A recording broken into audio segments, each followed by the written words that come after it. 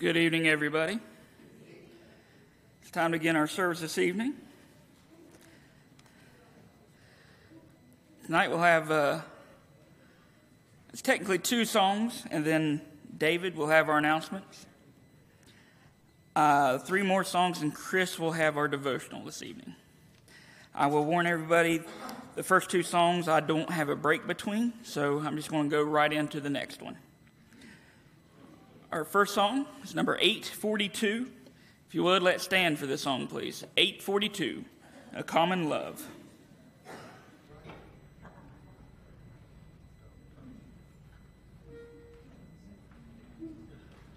A common love for each other, common gift to the Savior, a common bond, holding us to the Lord, a common strength when we're weary, a common hope for tomorrow, common joy in the truth of God's word. I will enter his gates with thanksgiving in my heart. I will enter his courts with praise. I will say, this is the day that the Lord has made. I will rejoice, for he has made me glad. He has made me glad. He has made me glad. I will rejoice, for he has made me glad. He has made me glad. He has made me glad. I will rejoice, for he has made me glad. Please be seated.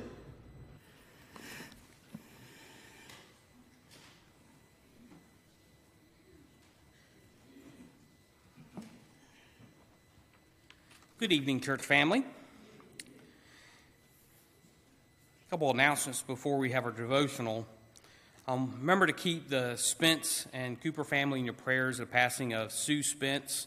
She passed away last week. The visitation and funeral will be held at Hall's Funeral Home this Friday, starting at 2 o'clock. So remember that family in your prayers. In case you haven't heard, Vicki Bowen was sent to St. Mary's on Monday. She had a stroke, and she is showing some improvements, showing minor side effects from the stroke, but she still remains at St. Mary's. And Scott Bowen wanted to thank everybody for the prayers and the concerns for his mother. So remember to continue to keep her in your prayers. Remember to continue to keep Kelly Williams in your prayers at this time as well. Also, Portia Davis's mother is now at home and doing better. Remember to continue to pray for her as she recovers from heart procedure. Tony Blake has asked for prayers for himself and also his wife, Janice. They both have COVID at this time, so remember to keep them and the children in their prayers as they recover from COVID. Also, prayers are needed for the Black family, the parents of Tony and Heather Black. They lost their 11-year-old son from a severe form of epilepsy yesterday. So remember to keep that family in your prayers. I know they greatly appreciate it. Also, remember to continue to keep my brother in your prayers as he's continuing with COVID. Also, Dottie Hager wants to thank everybody for their prayers for her granddaughter, Emma. Everyone is doing fine. There's no COVID right now, so remember to keep everybody in that family in your prayers. That's all the announcements I have. No, I have one more. I'm sorry. I need a 3rd and 4th grade teacher this evening. I know it's last minute, but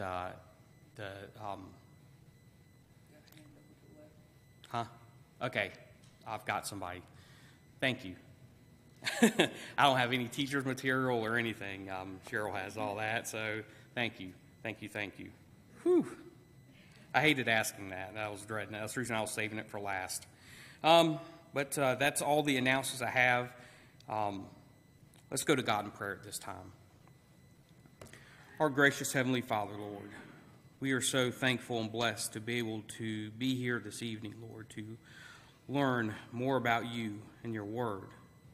Lord, we ask you that you be with us and watch over us, Lord, as we're in our classes this evening, Lord, that we will be able to take away something that we'll be able to apply to our lives, to be able to share it with others. That way your light shines always, Lord. Lord, let us always continue, even when things seem to be going good, that we still have our minds and hearts focused on you, Lord. That there's never a distraction from you, Lord. That we will always praise you and look for strength and guidance from you, Lord. Lord, we ask you this time to continue to be with the families who have recently lost loved ones. Be with the Black family at this time, Lord, and continue to be with the Cooper family at this time and the Pittman family, Lord. Just continue to be with them, comfort them, Lord. And Lord, continue to be with our sick, the ones who are dealing with cancer. Be with Kelly and Rusty and Kristen as they deal with cancer and their chemo treatments, Lord. Just be with them and be with the doctors and the family this time, Lord. Lord, continue to be with our youth.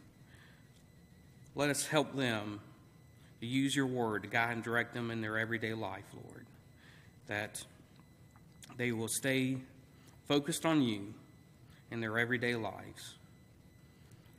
Lord, continue to be with us as a church congregation. Let us continue on growing spiritually in you, Lord, and continue on growing in our own prayer lives, Lord. Forgive us, Lord, when we do fall short. In Jesus Christ's name we do pray. Amen.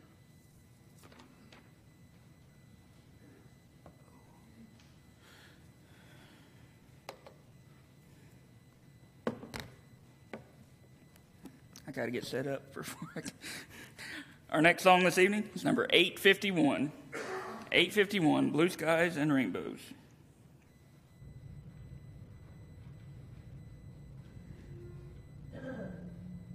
Blue skies and rainbows and sunbeams from heaven are what I can see when my Lord is living in me. I know that Jesus is well and alive today. He makes his home in my heart. Never more will I be all alone since he promised me that we never would part.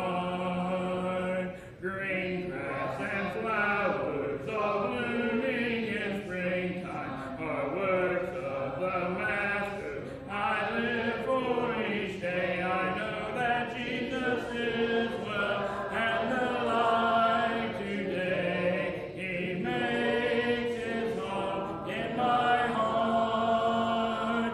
Never more will I be all alone since he promised me that we never would part.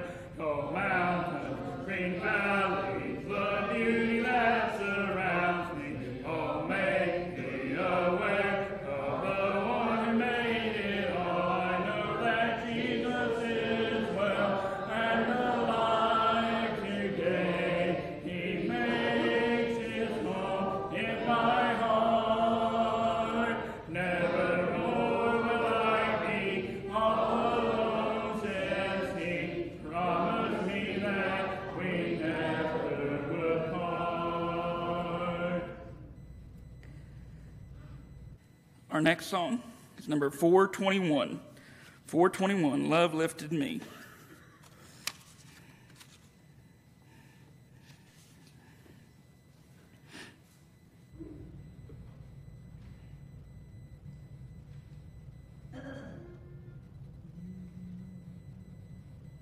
I was sinking deep in sin, far from the peaceful shore, very deeply staying within, sinking to rise no more. But the master of the sea heard my despairing cry, from the waters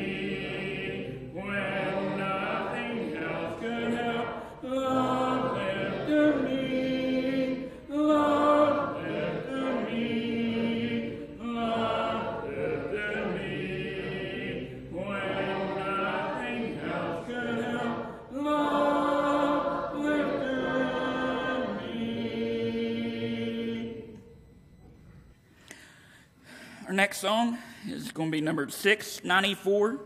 694, To Canaan's Land, I'm on My Way. If you would, let's stand for this song, please. We need to work on that air conditioner in here.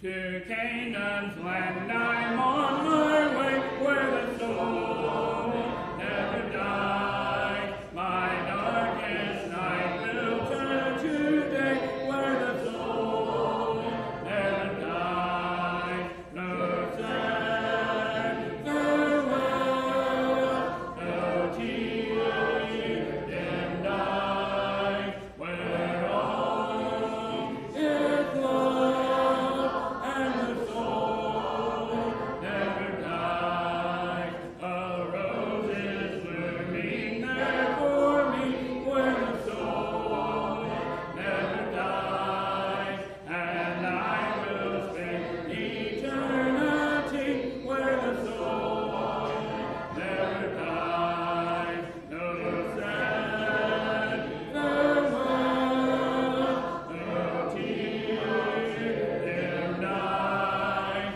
where all is love and the soul never dies. I'm on my way to that fair land where the soul never dies, where there will be no parting and where the soul never dies. No sad farewell, no tears dimmed eyes, where all is peace and joy, and the soul of it never dies.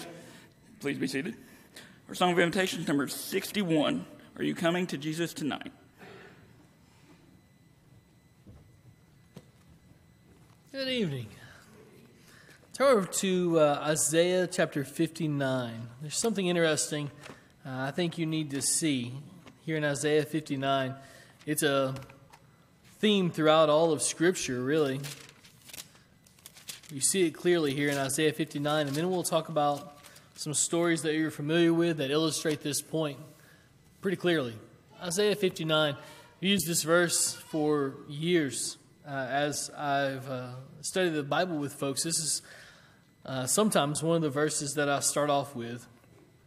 I love this verse because it shows that there's nowhere you can be that God cannot get you. There's nothing that you could have done. There's nothing that you could have thought. There's nothing bad enough that you could have done that would have it can stop God from saving you. But the responsibility is on your shoulders. You need to move. God's not going to move. He's already moved. He sent Jesus to die for us. He's already made the first step. Now it's our responsibility to come toward Him. Isaiah 59 verses 1 and 2, he says, Behold, the Lord's hand is not shortened, that it cannot save, or His ear dull, that it cannot hear.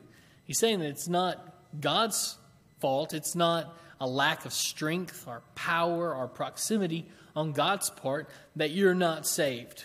Israel in Isaiah's day is struggling. They are immoral and idolatrous. And the end is quickly coming for them. Judgment is hurtling towards them. And they have been told time and time again. And God has attempted to put things in their path as punishments that will bring them back to Him, and nothing is working. And Isaiah is saying it's not the judgment that's coming in your condemnation is not God's fault. It's not that He can't. It's not that you're too far away that He can't reach you, or that He's not powerful enough to save you. Well, if it's not His fault, then whose is it? It's our fault. Verse 2, But your iniquities have made a separation between you and your God, and your sins have hidden His face from you so that He does not hear. And in Isaiah, throughout the book of Isaiah, he makes the promise that God will not hear their prayers anymore. Their worship is useless. Their prayers are futile. God's not listening anymore.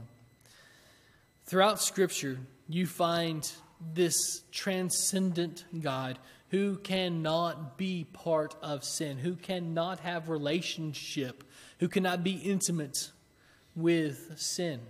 He can't do it. He's too holy. He's too pure. And to be in relationship with one who is sinful, one who is rebellious, would speak against his character, I suppose. And so, at the very outset, in the Garden of Eden, Adam and Eve enjoy intimacy, enjoy this relationship with God that is incredible, unheard of. It would be difficult for us to put words to the type of relationship that they enjoyed. I don't know that we could wrap our minds around it. Genesis, Moses tells us that they walked together at the cool of eve, and God would speak with them like friends speak. But then they chose themselves over him, and he forced them away. There's this idea throughout Scripture of God forcing people away, of keeping sin at bay, of not being close to it. He always wants to keep it beyond arm's length. And in fact, he even sets a cherubim at the entrance to the Garden of Eden to protect it, so they cannot come back inside. And so throughout Scripture, you see God keeping man at a distance. In fact, if you study the temple and the tabernacle, its predecessor, you'll find these thick drapes that divide the holy place, which is where the priests could go, and the most holy place, which is where only one man could go. Only the high priest could go there, and only one time a year, on the Day of Atonement, he could go into the most holy place, and there he would sprinkle blood toward the Ark of the Covenant. On top of the Ark of the Covenant are these two cherubims, and their wings are meeting in the middle, and God's presence rests in between those two wings. And so this place is the most holy place. That's its name, but it's also it's right. That's what it is. It is the most holy place on earth, because God's presence lives there. And so it has to be pure. It has to be clean. And if you're not clean when you enter that place, God can strike you dead. There are drapes, or there were drapes in the tabernacle and then later in the temple that separated the most holy place from the holy place. These drapes are thick. These curtains, they're deep. Outside of the tabernacle, there are layer upon layer upon layer of skins, animal skins. And all of this, as well as the gold plating and the expensive things that the temple and the tabernacle were made out of, all these things are God's way of shielding unrighteous people from a righteous God. Because if unrighteous people meet a righteous God, his glory, his transcendence, I suppose, would wipe us out of existence. And so throughout Scripture, you find things like that where God says, I can't be a part of sinful people who are in rebellion. I can't, that has to be at arm's length. But also on the other edge of that coin, you see man keeping God at a distance. Who was the first one that fled in the Garden of Eden? It wasn't God, was it? Adam and Eve hid themselves. They withdrew from God before he withdrew from them, didn't they? If you remember what happens at Mount Sinai as Moses is giving the Ten Commandments and the law to the burgeoning nation of Israel, God's presence comes and he rests on top of the mountain. And there's this incredible thunderstorm. And there's lightnings, and there's thunder, and the mountain is shaking. And the people have already been told, if you go and you touch the mountain, you're going to die.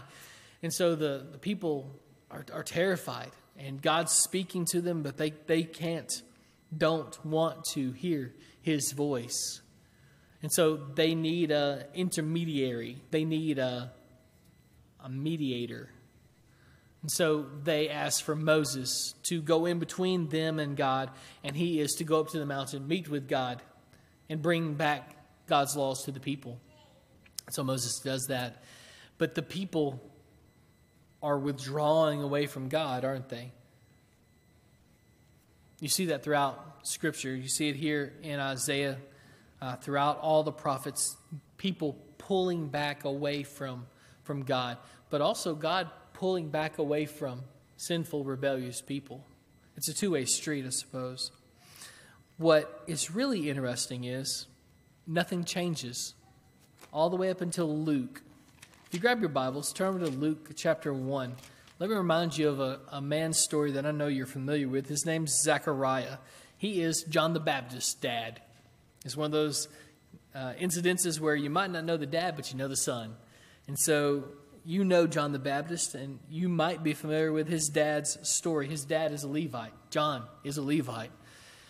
And it happens on this particular day that the lot fell to a man named Zechariah. His job now on this particular day is the most honored job of that day. He is going to go into the holy place, and it's his job to offer incense on the altar.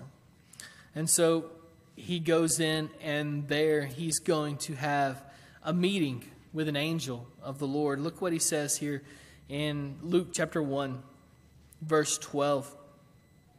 And Zechariah was troubled when he saw him, and fear fell upon him. That word troubled, it's the exact same word that Jesus uses in the Garden of Gethsemane as he's looking toward the cross. It's the exact same word that the apostles use or Jesus uses about the apostles, or John uses, about the apostles when they are contemplating life without him in John 14. They are deeply grieved. They're troubled. They're afraid. They're terrified. And that is what Zechariah is doing here. And he's terrified because he's meeting with God.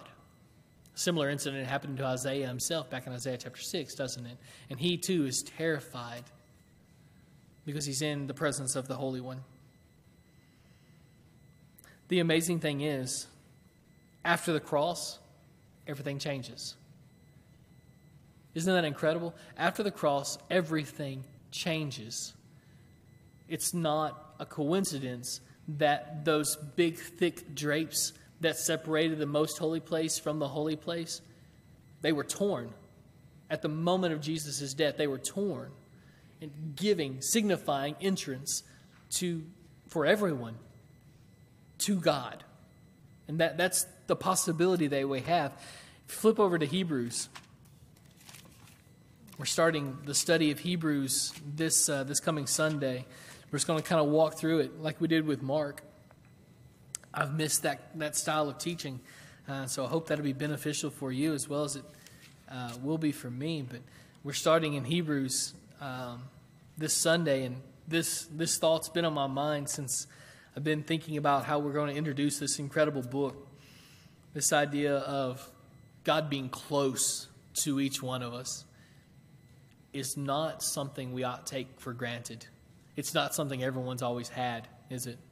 But it's something that the church is guaranteed, we're granted this responsibility and this obligation and this wonder of being able to be close to Him.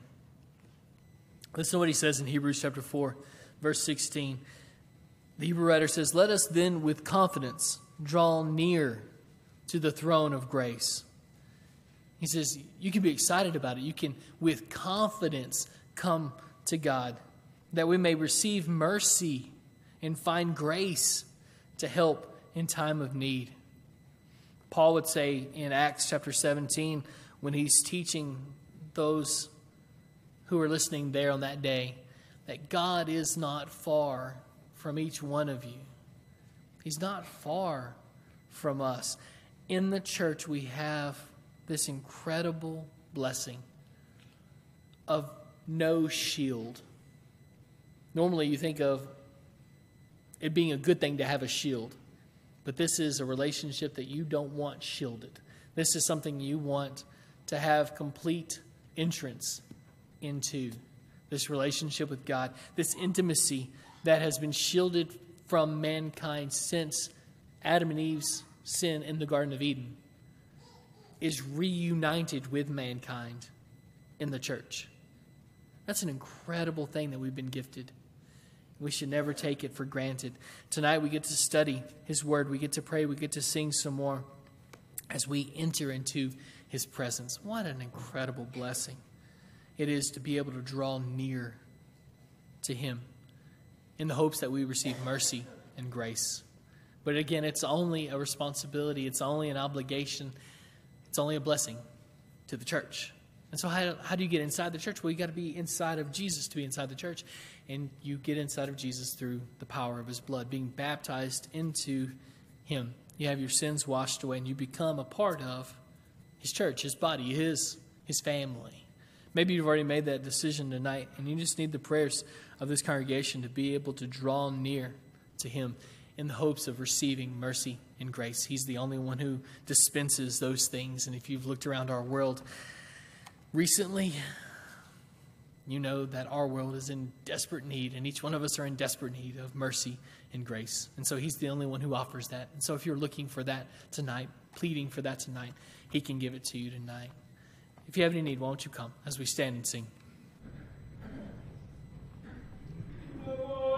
The Savior says, come, the cross where He died is inside. At the cross there is room. Are you coming to Jesus tonight? Are you coming to Jesus tonight? Are you coming to Jesus tonight? The bride and the Spirit invite. Are you coming to Jesus tonight? Oh, who to Himself will be true? Of all whom these voices invite, who answered my brother to you? Are you coming to Jesus tonight? Are you coming to Jesus tonight? Are you coming to Jesus tonight? The bride and the Spirit invite. Are you coming to Jesus tonight?